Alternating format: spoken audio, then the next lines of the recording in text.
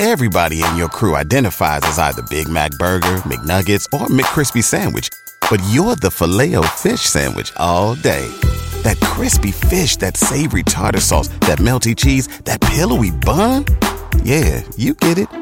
Every time. And if you love the Filet-O-Fish, right now you can catch two of the classics you love for just $6. Limited time only. Price and participation may vary. Cannot be combined with any other offer. Single item at regular price. Ba-da-ba-ba-ba. Purchase new wiper blades from O'Reilly Auto Parts today and we'll install them for free. See better and drive safer with O'Reilly Auto Parts. O'Reilly Auto Parts. A B-29 was over Hiroshima carrying an atomic bomb. At 8:15 in the morning of August 6th, Japanese time, the first atomic bomb struck an enemy target.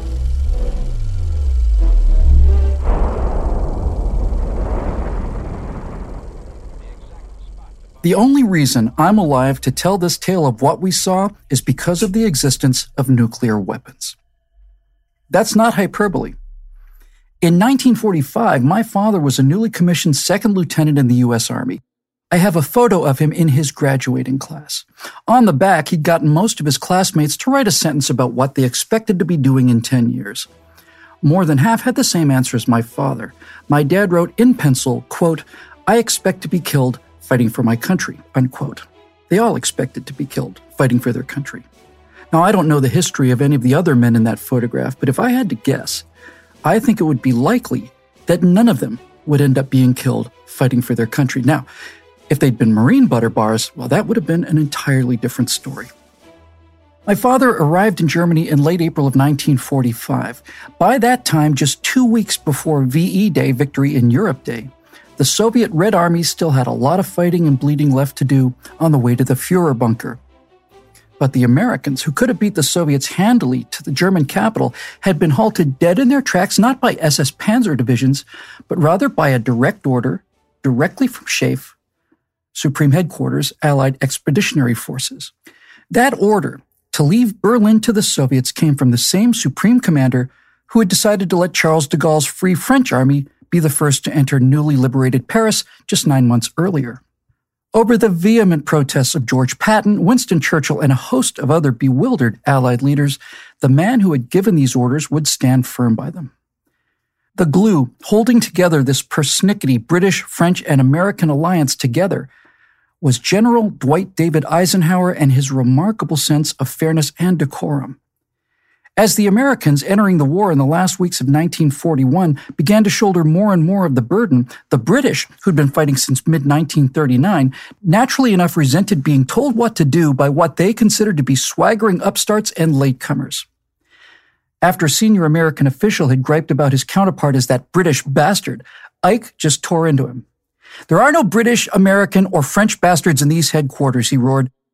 "There are certainly bastards aplenty, and I'm looking at one."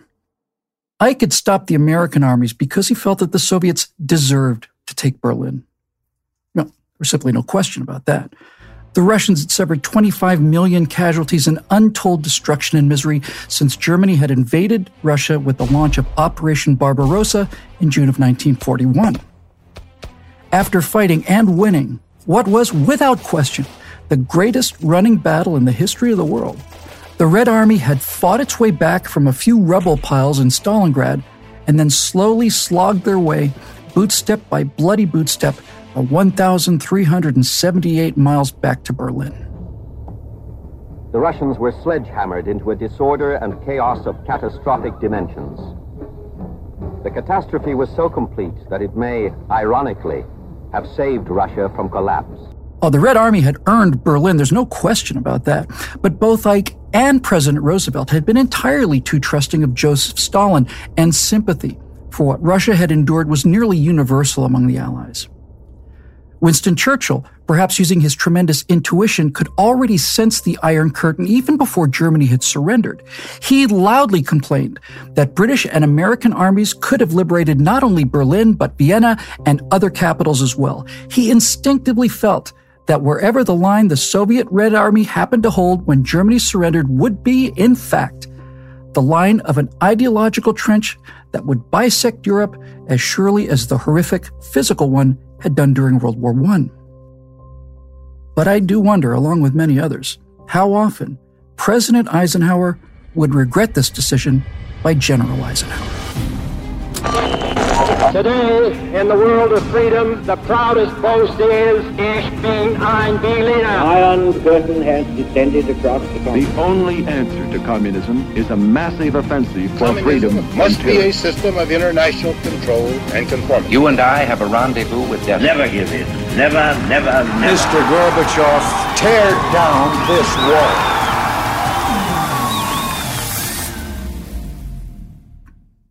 So what does all that have to do with me? When National Socialist Germany surrendered to the Allies on May 8, 1945, that was not the end of the war. That was the end of half of the war. Just a few weeks earlier, 7,000 Americans had died to raise a flag over a stinking black sand island, a pork chop of ancient lava spewed out of the dormant volcano known as Mount Suribachi. A mere 5 miles long, Iwo Jima is a speck, a quarter the size of the tiny island of Bermuda where I grew up. But 5 miles is more than enough room for 3 full airfields. And so 7,000 American Marines had to die in order to capture those airfields. And they had to capture those airfields for 2 reasons. First, to prevent Japanese fighters from intercepting the upcoming B-29 raids. And second, to give those magnificent but finicky, aluminum-skinned wonders a place to land should one or more of their 4 newly built but notoriously unreliable engines decided to call it a day.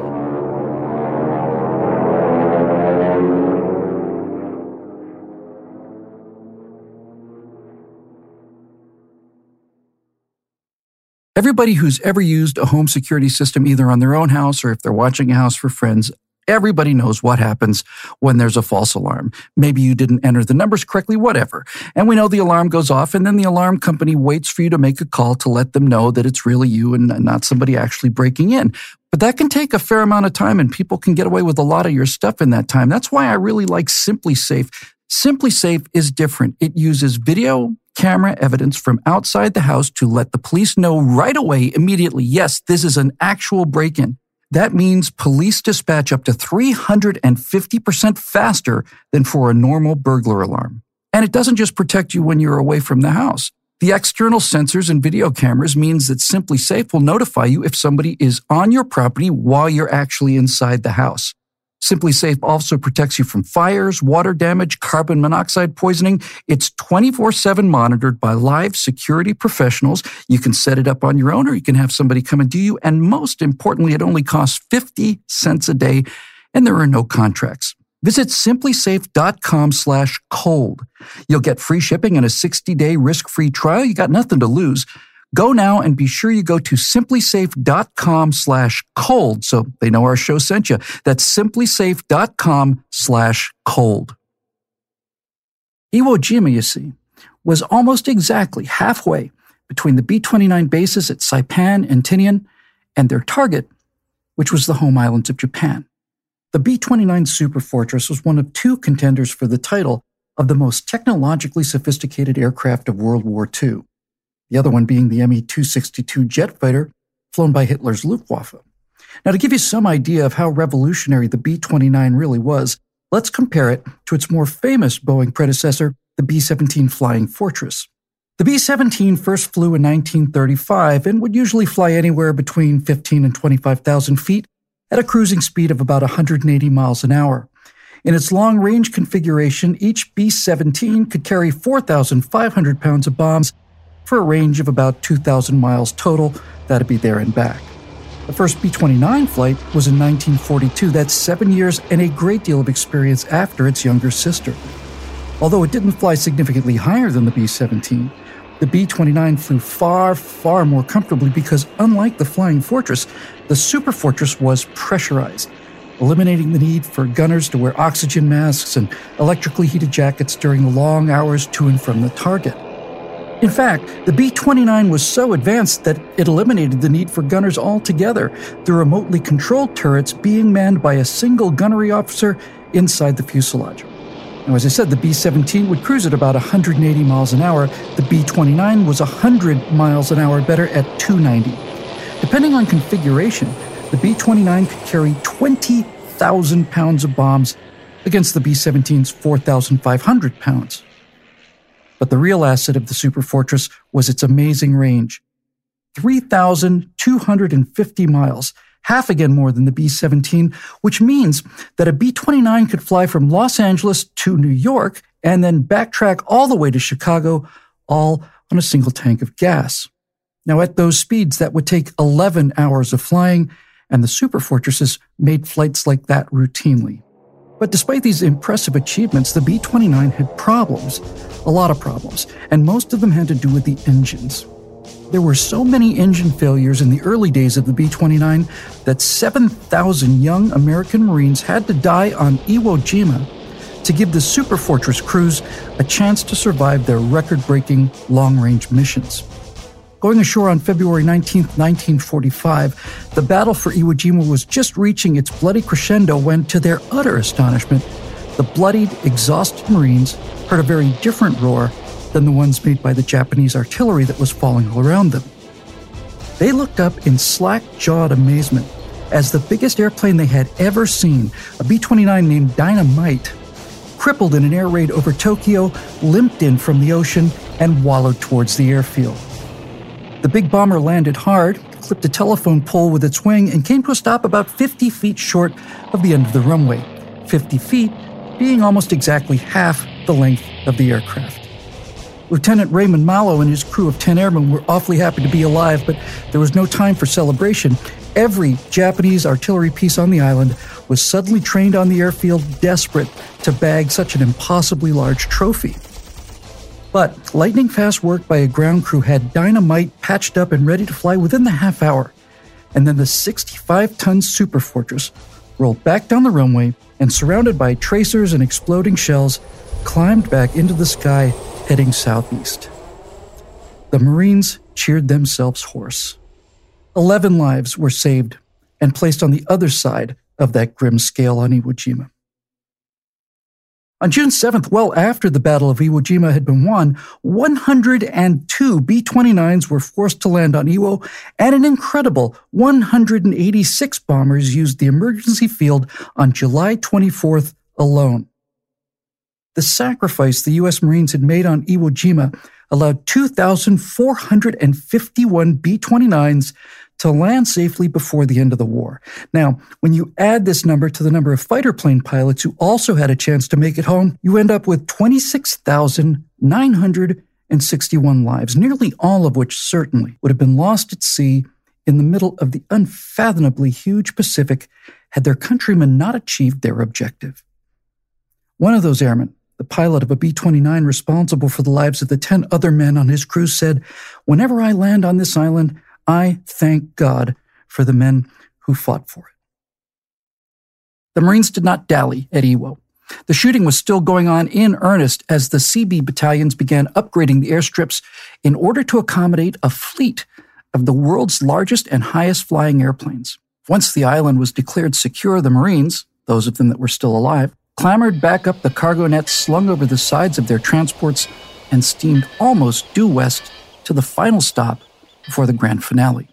That final stop, Okinawa, which would eventually house the Cold War's B-52 bombers at Kadena Air Force Base, was needed as a final staging area for the invasion. Operation Downfall, the amphibious conquest of Japan, was nearing the final planning stages, and by the time the battle for Okinawa had ended, almost 13,000 Americans would lie dead. Now, some people today say that Japanese resistance was crumbling in these final days of the war. I don't mean to sound rude or impertinent here, but those people are just plain wrong. 1,600 Americans died in the first major battle of the Pacific, the grinding 6-month-long toothache known as Guadalcanal.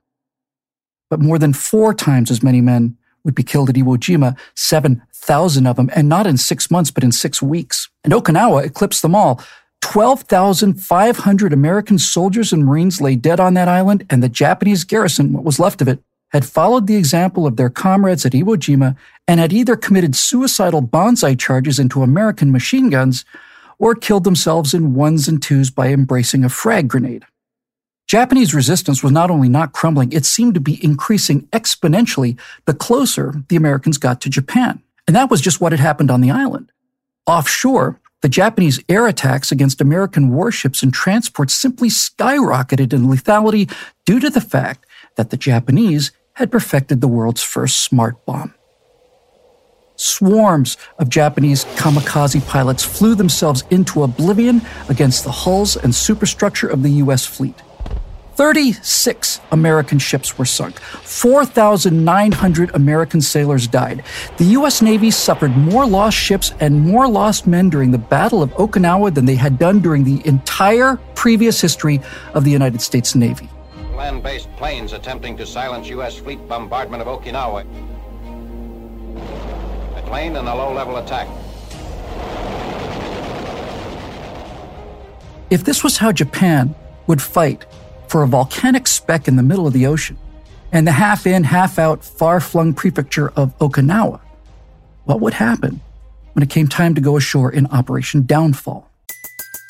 Everybody in your crew identifies as either Big Mac Burger, McNuggets, or McCrispy Sandwich. But you're the Filet-O-Fish Sandwich all day. That crispy fish, that savory tartar sauce, that melty cheese, that pillowy bun. Yeah, you get it. Every time. And if you love the Filet-O-Fish, right now you can catch two of the classics you love for just $6. Limited time only. Price and participation may vary. Cannot be combined with any other offer. Single item at regular price. Ba-da-ba-ba-ba. Well, no one really knew, but everyone had a really good guess. The first phase of Operation Downfall was Operation Olympic, the amphibious invasion of the southern island of Kyushu. 767,000 men would hit the beaches sometime during the late fall of 1945. That's 4 times the number of men that went ashore at Normandy on D-Day. The Americans were not the only ones with a plan. The Japanese battle plan was called Ketsu-go. It translates roughly as decisive operation. On June 8, 1945, 1 month to the day after the surrender of Germany, Japanese Emperor Hirohito declared that Ketsu-go was now in effect, adding that, quote, Japan must fight to the finish and choose extinction over surrender, unquote. Now look, when it comes time to make a decision about Japan's true intent, we have a choice here between faculty room and cocktail party assertions that Japan was begging to surrender versus the direct order via imperial rescript from the God Emperor of Japan. Well, given those two choices, I'm going to have to go with B on this one. The inventor of the kamikaze suicide attacks, Admiral Takejiro Onishi, was already equipping some 32 million Japanese civilians with special weapons. That'd be bamboo spears and children with explosive backpacks throwing themselves under American tanks. If we are prepared to sacrifice 20 million lives in kamikaze effort, victory will be ours. That was the advice Admiral Onishi gave to Hirohito after the Japanese had lost Okinawa. My father would have been on one of those invasion boats. He knew it. They all knew it. The orders had already been cut. 1 million Americans killed was the best estimate of how much blood was to be spilled. That's a Stalingrad, at least a Stalingrad. Estimates of Japanese soldiers and civilians likely to be killed went from a low of 7 million up to, well, no one really knew. But Iwo and Okinawa had shown us that the 30 million civilians being trained to resist the invasion with suicide packs and bamboo spears were ready to die for the empire of the rising sun. But those 7 or 10 or 20 or 30 million Japanese did not end up dying. And neither did my father or a million other American fathers. None of those people died, and the millions and millions of their descendants would, in fact, actually go on to be born. Hardened Marines, men with a 1,000-yard stare of utter exhaustion, either cheered their lungs out or burst into tears, and all of the young men heading into that slaughterhouse, including United States Army Second Lieutenant William Joseph Whittle, just recently turned 20 years old, either cheered or cried as well. At precisely 8:15 in the morning of August 6, 1945, Dimples 82, that was the operational call sign for the B-29 named Enola Gay, after the mother of the pilot and wing commander Paul Tibbets released a device containing 141 pounds of enriched uranium 31,000 feet over Hiroshima, Japan. The bulky, ungainly device fell for 44 seconds as Tibbets wrenched Enola Gay through the diving turn he had practiced so many hundreds of times. 1,900 feet above the city, an explosive charge fired a uranium bullet into a uranium core. This compressed the two elements past critical mass, the point where enough neutrons from the radioactive material are released to split more atoms, releasing more neutrons in the nuclear chain reaction. Now, it wasn't very efficient. Less than 2% of the uranium on this atomic bomb, named Little Boy, would actually undergo the chain reaction, but 2% was enough to cause an explosion equivalent to 16,000 tons of TNT.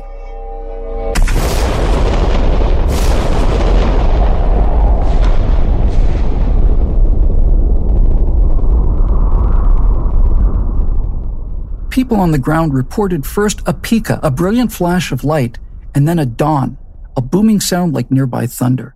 The pika dawn utterly destroyed everything within a 1-mile radius and set fire to the largely wood and paper structures within a 2-mile radius.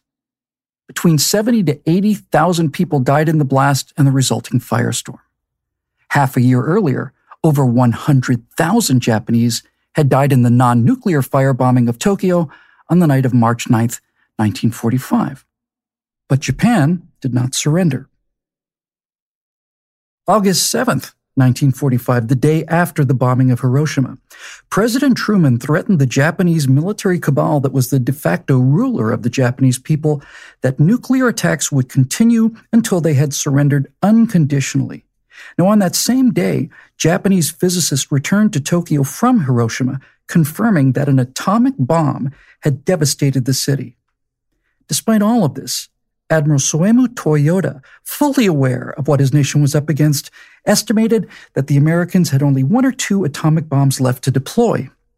Radio stations all across the home islands reported on the destruction of Hiroshima, adding that surrender was unthinkable and Japan's refusal to capitulate would result in ultimate victory.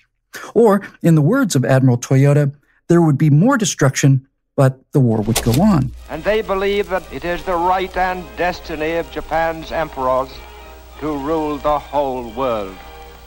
To bring about the fulfillment of this destiny and to destroy all nations and peoples which stand in the way of its fulfillment is the sacred duty of Japan's army and navy. Also, during the day and night of August 7th, U.S. commanders and intelligence specialists awaited the surrender of Japan. Not only was this not forthcoming, nothing was forthcoming. After listening to the widespread Japanese radio stations exhorting the country's civilians to sharpen bamboo spears in the face of American atomic warfare, it became sadly clear to American ears that the only response to the loss of Hiroshima would be stony silence. Pulling up to Mickey D's just for drinks? Oh yeah, that's me. Nothing extra, just perfection and a straw. Coming in hot for the coldest cups on the block. Because there are drinks. Then there are drinks from McDonald's. Mix things up with any size lemonade or sweet tea for $1.49. Perfect with our classic fries. Price and participation may vary. Cannot be combined with any other offer. Ba-da-ba-ba-ba. Project Alberta, the support team that assembled and transported the nuclear weapons, advised the American High Command that the second bomb, a plutonium implosion device known as Fat Man, would not be ready until August 11th. But Paul Tibbets, commander of the 509th Composite Group and pilot for the Hiroshima mission, was looking at several days of bad weather inbound around that time and asked the Project Alberta technicians if they could deliver Fat Man by August 9th. They said they would try. The Project Alberta team had brought 3 identical finned casings for the actual plutonium core. These casings were labeled F-31, F-32, and F-33. Once it became clear that Tibbets' request for an early delivery was feasible, the 509th spent the afternoon of August 8th loading bomb casing F-33 with an appropriate dummy warhead and practiced the bomb drop for the next day's delivery of Fat Man, which would be inserted into casing F-31. At 3:49 on the morning of August 9th, 1945, 3 days after Enola Gay had left for Hiroshima, A B-29 codenamed Dimples 77 climbed into the Pacific darkness. The name on the side of the Nagasaki bomber was Boxcar. And while Tibbets and the Enola Gay team had flown a textbook perfect mission, this second atomic attack would be plagued by difficulties from the start.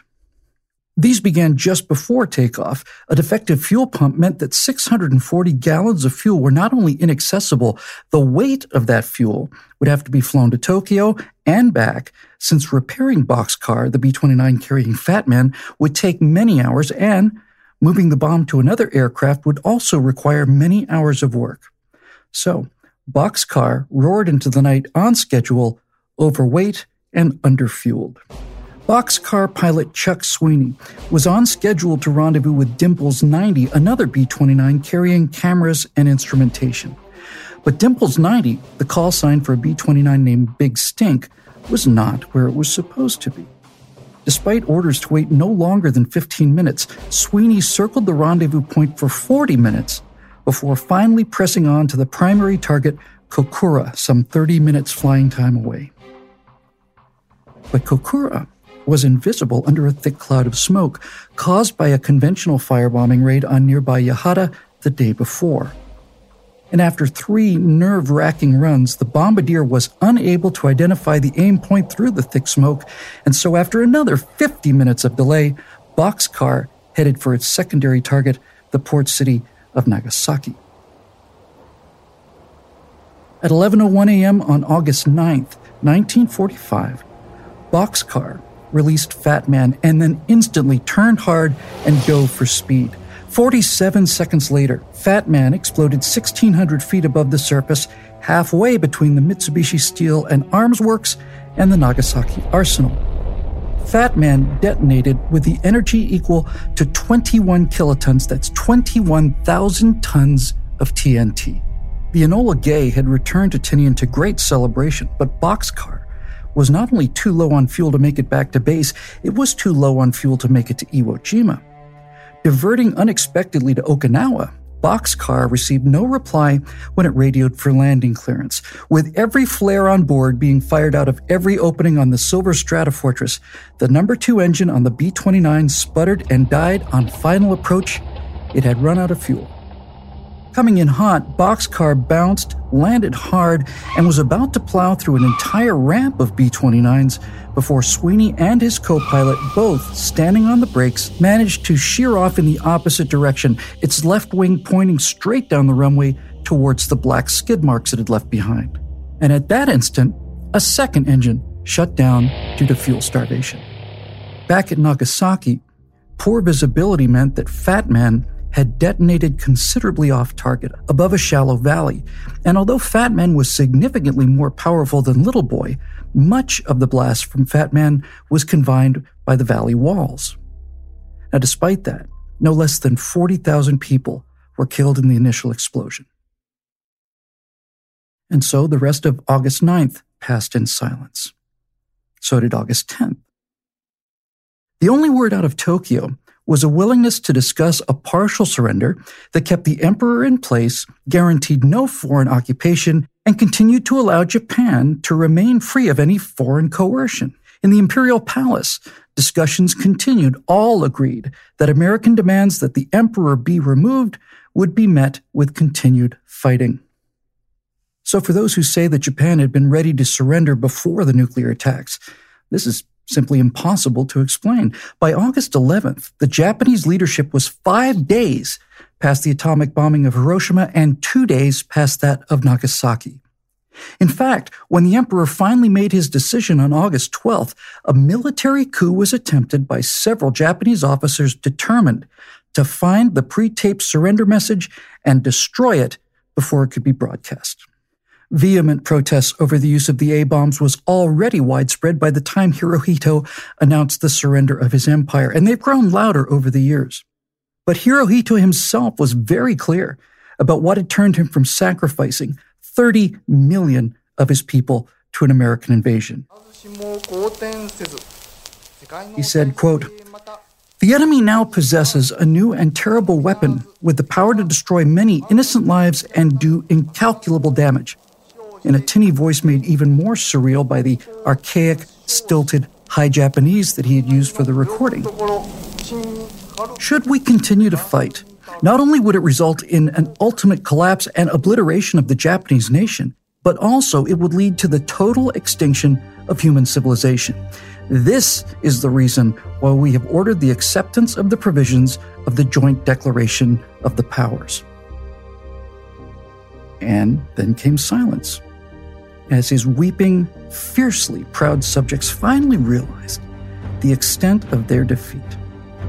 Despite the relentless firebombing, which had done far more damage than Fat Man and Little Boy, it was 2 bombs that brought about the Japanese surrender and ended World War II. For a Cold War retrospective, that was a lot of time to spend back in World War II. But without it, the entire American premise, both militarily and emotionally, is simply unintelligible. Facing an appalling bloodbath in a society with very thin tolerances for bloodbaths of any kind, American science had won the battle that perhaps 1 million American soldiers, sailors, airmen, and Marines would have had to give their lives for. The cost of the Manhattan Project that had developed the 2 bombs was astronomical. American money had bought back the lives of 1 million American servicemen, and America had plenty of money. Pulling up to Mickey D's just for drinks? Oh yeah, that's me. Nothing extra, just perfection and a straw. Coming in hot for the coldest cups on the block. Because there are drinks. Then there are drinks from McDonald's. Mix things up with any size lemonade or sweet tea for $1.49. Perfect with our classic fries. Price and participation may vary. Cannot be combined with any other offer. Ba-da-ba-ba-ba. A mere 3 years after Hirohito's broadcast, the American people realized that they were staring another bloodbath right in the face. The Red Army, battle-hardened along the bloody road from Stalingrad to Berlin, had millions of men as well as thousands of tanks and artillery pieces bristling along the length of the entire Iron Curtain. Trading man for man, tank for tank was simply unthinkable, not least because the Red Army units were already on the scene, while the American response sat half a world away, with a great ocean to cross, a time-consuming process to say the least, and certainly long enough for a Soviet advance to steamroller across Western Europe and be dug in on the French coast. This, without question, had been Stalin's plan since at least 1944. His people had already suffered 25 million casualties, and if Stalin ordered them to sustain several million more to secure all of Europe, his terrified citizens would simply have no choice but to oblige him. When looking at the map board on August 5th, 1945, the day before the first bomb was dropped on Hiroshima, Stalin knew for an utter certainty that all of Europe lay within his easy grasp. принесенные нами во имя свободы и независимости нашей Родины, Отечества, не прошли даром. When attending the Potsdam Conference a mere 2 weeks earlier, the brand new U.S. President Harry S. Truman had advised Stalin that the United States had successfully tested a bomb of stupendous explosive power. Stalin politely acted surprised and pleased, but secretly, he'd been well aware of the American atomic bomb project, and to tell the truth, he really didn't think that much of it. It seemed insanity to him that America would spend the vast fortune it had just invested for the sake of one single weapon. Now, divisions were the answer, army divisions, not just a bomb or two. That was on August 5th. On August 6th, Enola Gay returned from her mission, and 3 days later, Boxcar had limped back from hers. In the time between these 2 missions, Stalin had ripped up the neutrality pact that he'd had with Japan throughout the entire war, a pact that had ensured that neither Russia or Japan would have had to fight a 2-front war. But now that the Pacific War had been won by the Americans, Stalin invaded on a relatively small scale some of the islands of the Japanese nation, both Sakhalin and Kuril Islands, a cynical move by the ultimate cynic, but one that kept those islands under Soviet occupation for the duration of the Cold War. Historically, there doesn't seem to have been any single light bulb moment when Stalin realized that his carefully laid plans for capturing all of Europe had evaporated. in a millisecond flash, a peak of dawn instant when every weapon in the world was suddenly made obsolete. But that is exactly what happened. Those two flashes of light that had ended World War II had miraculously prevented the conventional World War III that America and Britain had not the slightest chance of stopping or even slowing down until it was all over and far too late.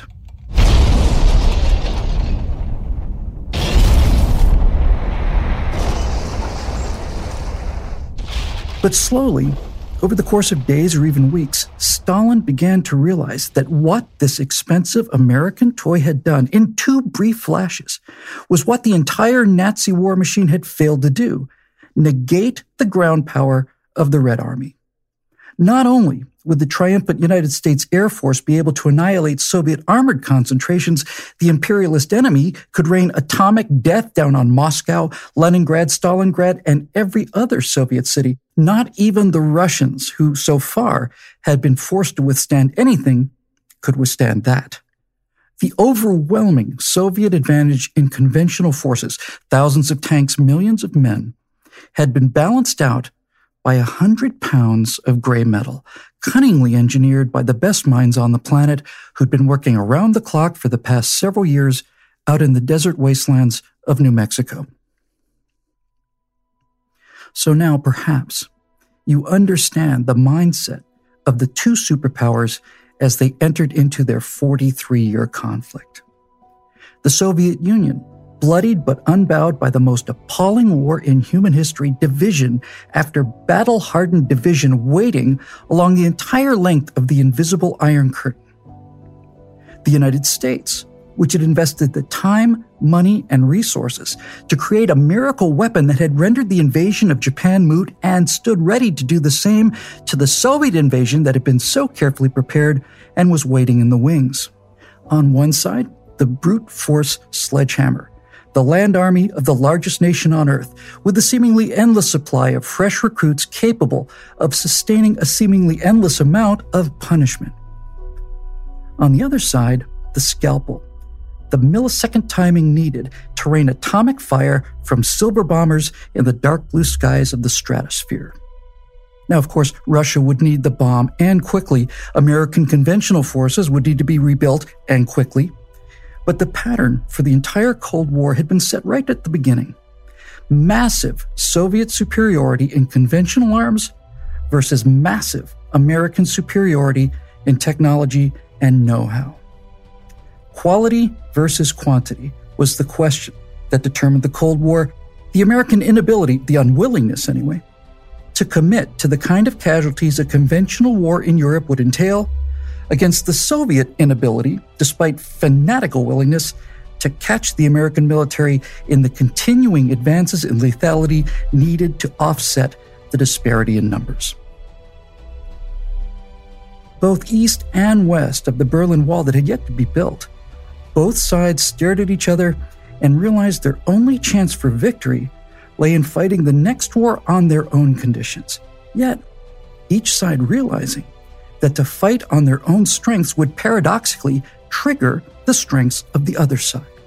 So, there sits the reason for over 4 decades of stalemate and terror, each side unable to fight on the battlefield of their opponents, and yet each side with the ability to catastrophically harm the other.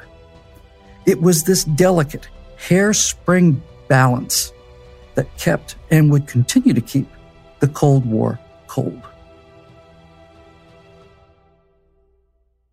The Cold War, What We Saw, is written and presented by Bill Whittle, produced by Robert Sterling, directed by Jonathan Hay. Executive producer is Jeremy Boring, our supervising producer is Mathis Glover, and our associate producer is Katie Swinnerton. Post-production producer Alex Zingaro, story producer Jared Sachel, edited by Matthew Scheller, original music by Kyle Perrin, audio recorded and mixed by Mike Coromina, designed by Cynthia Angulo. The Cold War, What We Saw is an Esoteric Radio Theater production, copyright Esoteric Radio Theater 2020.